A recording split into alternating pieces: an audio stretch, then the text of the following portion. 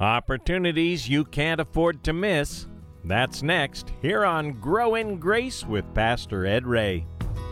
Zion now built with hands, and in this place gotta dwell with man. Sick be healed and the crippled stand, singing hallelujah. My kingdom built with the blood of my son, selfless sacrifice for everyone. Faith, hope, love, and harmony. I said, let this world know me by your love. Opportunities have been described like sunrises. If you wait too long, you'll miss them. No doubt you've heard the saying, woulda, coulda, shoulda, and it implies there are some opportunities you can't afford to miss. We'll hear about them today on Grow in Grace with Pastor Ed Ray. We're about to conclude the New Testament letter of 2 Timothy. And today we'll consider Paul's last and urgent appeal to Timothy not to miss his opportunity. The stakes are very high, and time is of the essence. And before getting to that urgent appeal, Pastor Ed begins in chapter 4, verse 14, with a list of names, and one in particular to be on the lookout for. Now he goes down a list of people. 14, Alexander. Alexander, the coppersmith, did me much harm. May the Lord repay him according to his works. It's always good to see when Paul is being human. I think I've prayed that a couple times in my life. Alexander is mentioned in Acts, at least we believe it's the same Alexander as Acts 19 and 1 Timothy 1:20. He did him evil, but Paul's really concerned mostly about Timothy, who this letter's coming to, verse 15. You also must beware of him, for he has greatly resisted our words. So Paul is warning Timothy that Alexander, who was from this city that Timothy is in, Ephesus, had stood against Paul, maybe come to Rome, brought charges against him, and is still at Ephesus. Now, verse 16. At my first defense, Paul reviews his trial. No one stood with me, which suggests that Alexander was against him there, but no Christian showed up. Paul was alone. The guy that had brought the gospel across all of the known Roman Empire, nobody was there to support him. His friends betrayed him. Now, Paul isn't bitter about that. In fact, he says, may it not be charged against them. But we begin to see this man who is toughing it out at the end of his life, and Satan is still throwing mud at the wall to try and see what will stick. When Paul appeared in the Basilica Paulius in the Roman Senate, downtown Rome. By the way, Basilica was the court of justice. It wasn't a church building. And Paul had to go there and stand before Nero, the worst of the Roman empires, the worst Caesar that there was, and senators on one side, lawyers on the other, public behind him, and give his defense. Nobody showed up for him, only people against him. Have you had people do that to you? Paul's going to write some more about that. But the Lord stood with me, and he strengthened me, so that the message might be preached fully through me, and that the Gentiles might hear, and I was delivered out of the mouth of the lion. Paul is saying he didn't miss an opportunity. That's what I love about the Apostle Paul. He's standing before old Nero, and he lays a witness on him. Just like he did with King Festus and Herod Agrippa down at Caesarea by the sea. And you can bet Paul gave him both barrels and took him to an altar call, because that's what he did with Festus. Remember, Agrippa said, Paul, you almost convinced me to be a Christian. What was Paul's response? I would that you would become a Christian, O king. That's why I'm here. I'm preaching the gospel to you. You need as much. You're a sinner like everybody else. So Paul does that, and then God delivered him out of the mouth of the lion. Some try and make this metaphor. I don't believe it is.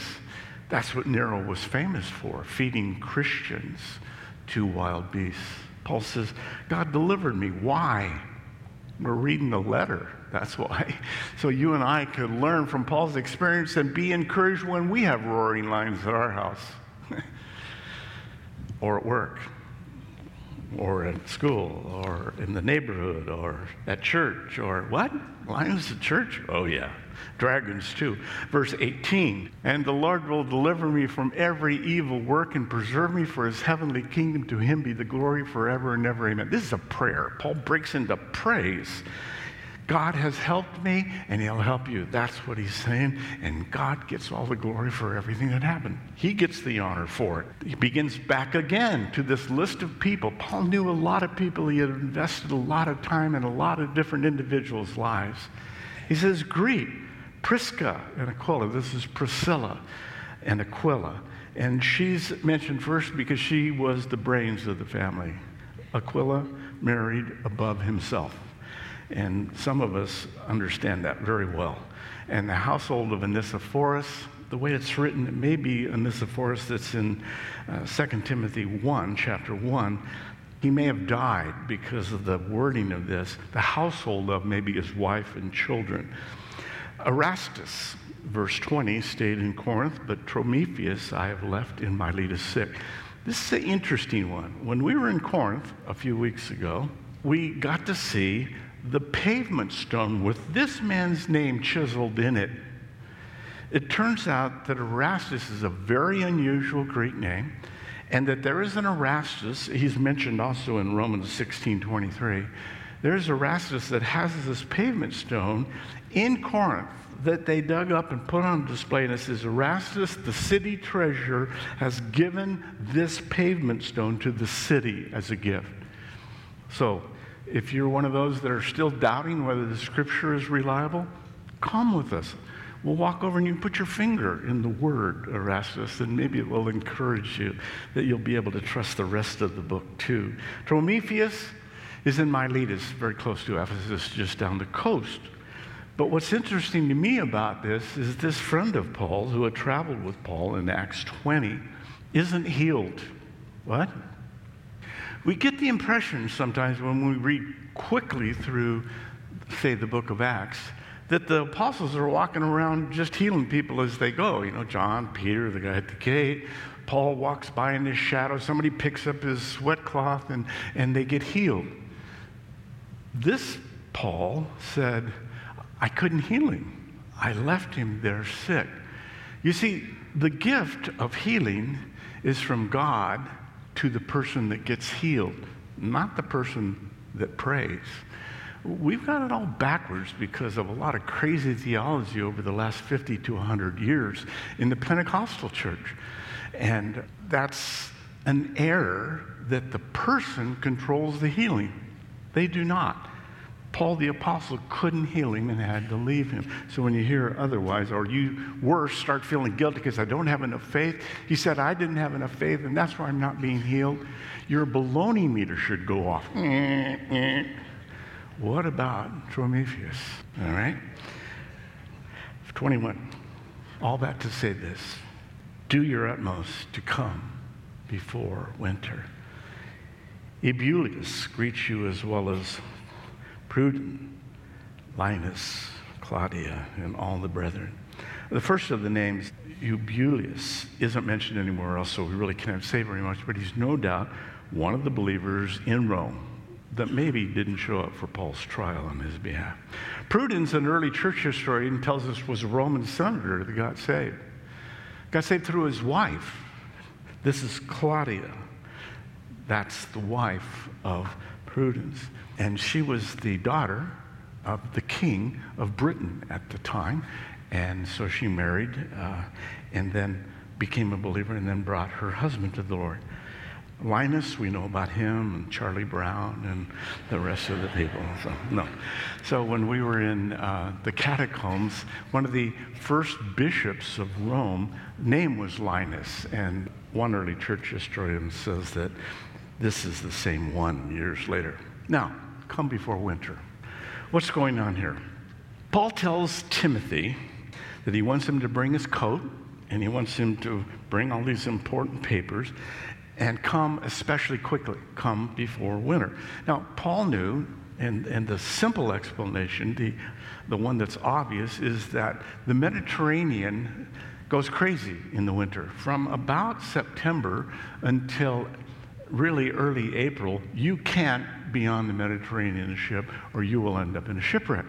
It's a weird weather pattern. We have winds coming in from the south, the Siroccos that come across the Sudan, and then from the north, off the steppes of Russia, and then now the face of Croatia's 3,000-foot face compresses all that air, and it comes into a vortex, broad area brought down to a nozzle, and it blows hurricane-force winds across the Mediterranean. And the Mediterranean sometimes has surf that's huge, okay? But you can't surf it because the waves are one right after another. You can't go on it. So simply, Paul is saying, come before winter, because once winter falls, Mediterranean, the storms will make it impassable.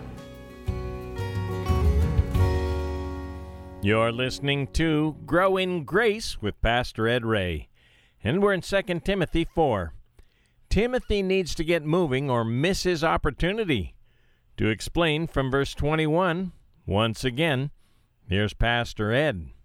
There's a brief window. Now, here's where it begins to speak to Timothy about this legacy idea. It says, come before winter, because you need to come now. If you don't come now, you'll miss the opportunity. It's a window that's going to pass, Timothy. If you come immediately before winter, you'll be able to see me, I'll be able to see you, and I'll be able to pass on some things to you. Now, here's the spiritual level. There's a couple of them. But come before winter, Paul says, and we could add, before winter or never. And I'm purposely putting some finality in that. There are some things that will never be done unless they're done now. That's what Paul is saying. The winter will come and the opportunity will pass in Timothy's life and in your life and in mine. It's just the reality of life. Examples. Twice, Jesus came to his disciples in the Garden of Gethsemane after he'd been praying, and he said the first time, couldn't you pray with me a little while? And he went back and prayed, and he came back again. He said, sleep well. What was he saying? There was an opportunity for his disciples to pray with the creator of the universe physically on earth, and they just missed it. It was the last chance they'd had. He said, well, they got to pray with him plenty of other times. Okay, but I'm trying to give you this scriptural view of times that come, and if we don't react, we miss them. Genesis 6 really bothers me. Verse 3, God speaking, my spirit shall not always strive with men. Now, some read that to say, well, God loses interest and moves on. No, that's not what it's saying.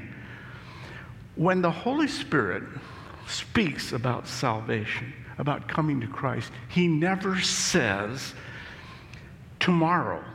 He always says today. Why? You can't find in Scripture where it says, believe on the Lord Jesus Christ tomorrow. It never says, come, repent, tomorrow. It always says today. Why is it always today? Now is the acceptable time. Now is the day of salvation. Today, if you hear his voice, harden not your heart. While it is still called the day, surrender. The reason for the urgency is twofold. Number one, because we don't know whether we'll be here tomorrow. It's that simple. He's not trying to scare us. He's just saying you can't control it. I can't control it. That's what David said to Jonathan in the Old Testament. He said, as your soul lives, there is but a step between me and death. It's true for him, true for me, true for you, true for Jonathan. In fact, Jonathan died before David did. But his point was, we're here for a moment and we're gone. But the second, more important reason why there's an urgency to this message, come before winter, is that the human heart changes.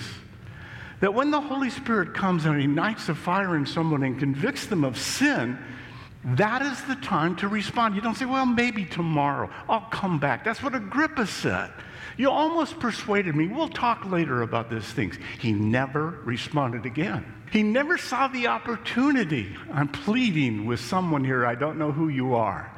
But you're here and you have not let God have control. He has spoken to you before. It's coming around again and you don't know whether your heart will be open to it in the future. It's a reality of life.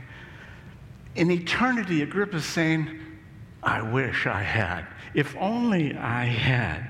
I should have responded. You had the Apostle Paul preaching to you, for heaven's sakes, Agrippa. There's a poem that I don't like, but I'm going to read to you so you can not like it too. Written by Joseph Alexander in 1837 that says the same thing a slightly different way. There is a time, he wrote, there is a time I know not when, a place I know not where, that marks the destiny of a man to glory or despair.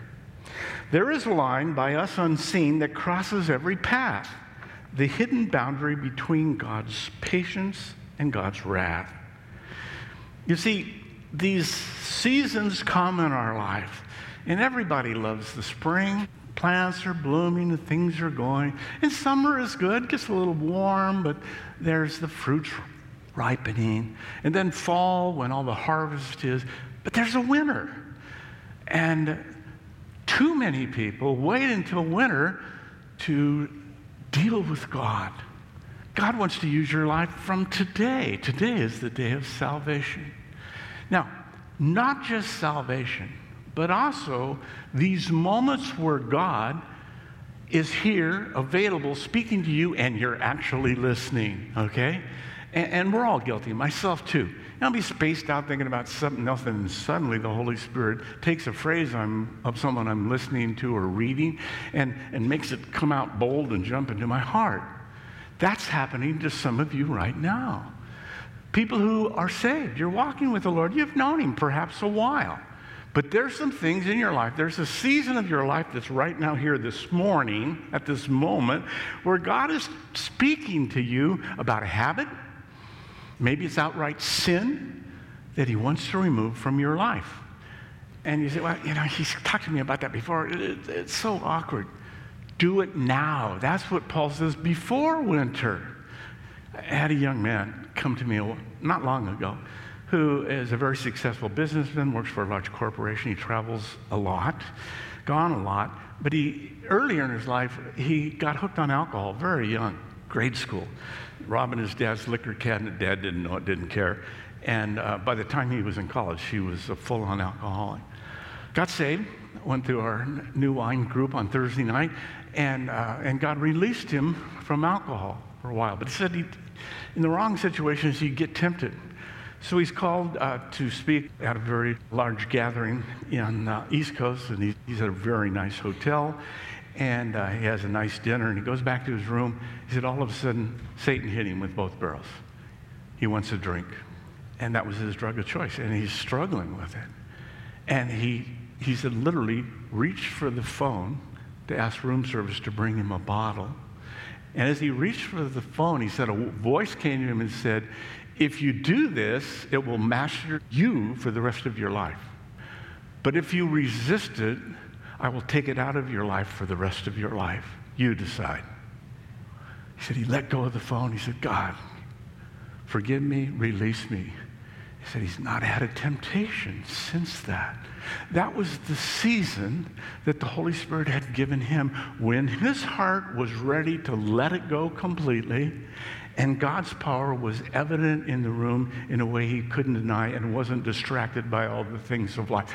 That's what Paul is talking about. What are you struggling with? Paul's struggling with friends that left him, betrayed him, abandoned him. Maybe you're struggling with that. Maybe you're here this morning. Maybe it's worse than a friend. Maybe it was a spouse that abandoned you. God is saying, today is the day of salvation. Don't let it pass. This is when He wants to work. He said in Revelation 3:20, behold, I stand at the door and knock today. If you'll open the door, I'll come into you and I'll change your heart. We'll sit together. Last verse. Come back to that just a second. 22. The Lord Jesus Christ be with you, your spirit. Grace be with you. Amen. Grace. Grace. There's that word again. The unmerited, undeserved, unearned favor of God. You see, God is giving it away today to anyone who will receive it. Abounding grace. But you got to do it now. Open yourself up and say, God, I need the grace Paul is talking about. Paul started this letter with grace, and he ends it with grace. Peter says, 2 Peter 3:18, but grow in grace. It's the environment, it's the soil in which we as spiritual beings grow. People don't grow in law. I'll let it hang a minute in the air. People don't grow in law. Scripture says people grow in grace. God does the work. God does the giving to us to change. All we must do, receive it now, today. The grace of the Lord Jesus Christ be with you all. The last book in the Bible, the book of Revelation, ends with grace be. Paul begins with grace and he ends with grace. We have an ancient letter, a Greek letter, from about 125 AD, written by a Greek who is not a Christian, but he's considering it. And the letter's written to a friend to explain to the friend. His name is Aristides, Aristeides. I spell that because some of you are, in fact, Googling it right now. And that's okay. That's good. I want you to. So he's writing to this friend, and he's trying to explain the reasons why this new religion called Christianity is interesting to him, why he's attracted to it. Here's one sentence from the letter. If any righteous man, he doesn't get it quite right, but you get the idea. If any righteous man among the Christians passes from the world, who has received the righteousness of Christ is what I meant. If any righteous man among the Christians passes from this world, they rejoice and offer thanks to God. And they escort his body with songs and thanksgivings as if he were setting out from one place to another place nearby. Because that's what happens when you die. And he was noticing in the first century, these Christians aren't sad about this death because they know where that person is going. And they're excited about it. Okay, so come before winter.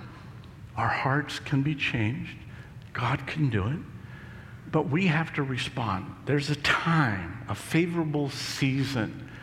There's a time when we're moldable, when we're bendable, and a time when we're not. I was thinking about this week with some buddies. We were working on stainless steel, hard metal, and it has a lot of nickel in it, and it's really hard to bend. So you have to heat it up. And we were heating it, and you had to heat it till it gets cherry red hot. And then you can bend it. But you can only bend it for a few moments. The minute you take the heat off, it begins to cool down, and it becomes fixed again in whatever shape it's in. So we were going back and forth and more. And as I'm watching this, I'm thinking, that's just like my heart, Lord, isn't it? That you heated up the fire of the Holy Spirit, and the Holy Spirit makes my heart pliable and yours, and then God gives us an opportunity to pull the trigger. I have to pull it. You have to pull it. You have to say, this thing, Lord, I lay it down before you. I put it at the foot of the cross. You take my eternity. You mold me to fit your plan. I surrender. God's waiting to do that for you right now. Well, we've made it through 2 Timothy, and Titus is up next. We'll begin this study with you next time on Grow in Grace with Pastor Ed Ray. Did you miss a portion of the message, or was there a part you wanted to hear again? Just go online to thepackinghouse.org for a replay. We archive our programs there for you so you can listen anytime you'd like. That's thepackinghouse.org. Or listen to us on Apple Podcast. One more option is to call and ask for a CD copy at 844-77-GRACE. That's 844-77-GRACE. Grow in Grace is made possible through the generosity of our listeners, and we're thankful for each and every gift that comes our way. If you've been blessed by the teaching you've received through this radio program and would like to support what we're doing in this new year, please give us a call at 844-77-GRACE. And as a way of saying thank you, we'll send you Mere Christianity by C.S. Lewis.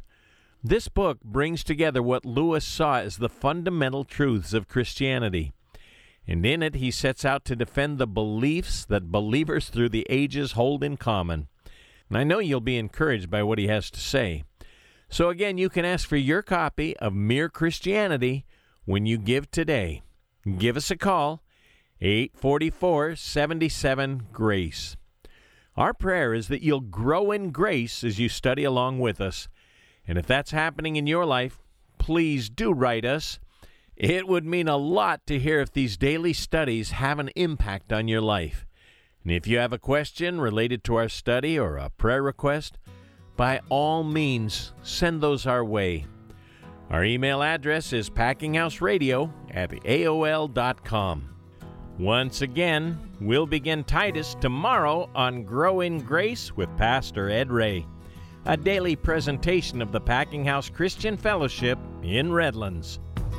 Zion now built with hands, and in this place gotta dwell with man. Sick be healed and the crippled stand, singing hallelujah. My kingdom built with the blood of my son, selfless sacrifice for everyone. Faith, hope, love, and harmony. I said, let this world know me by your love.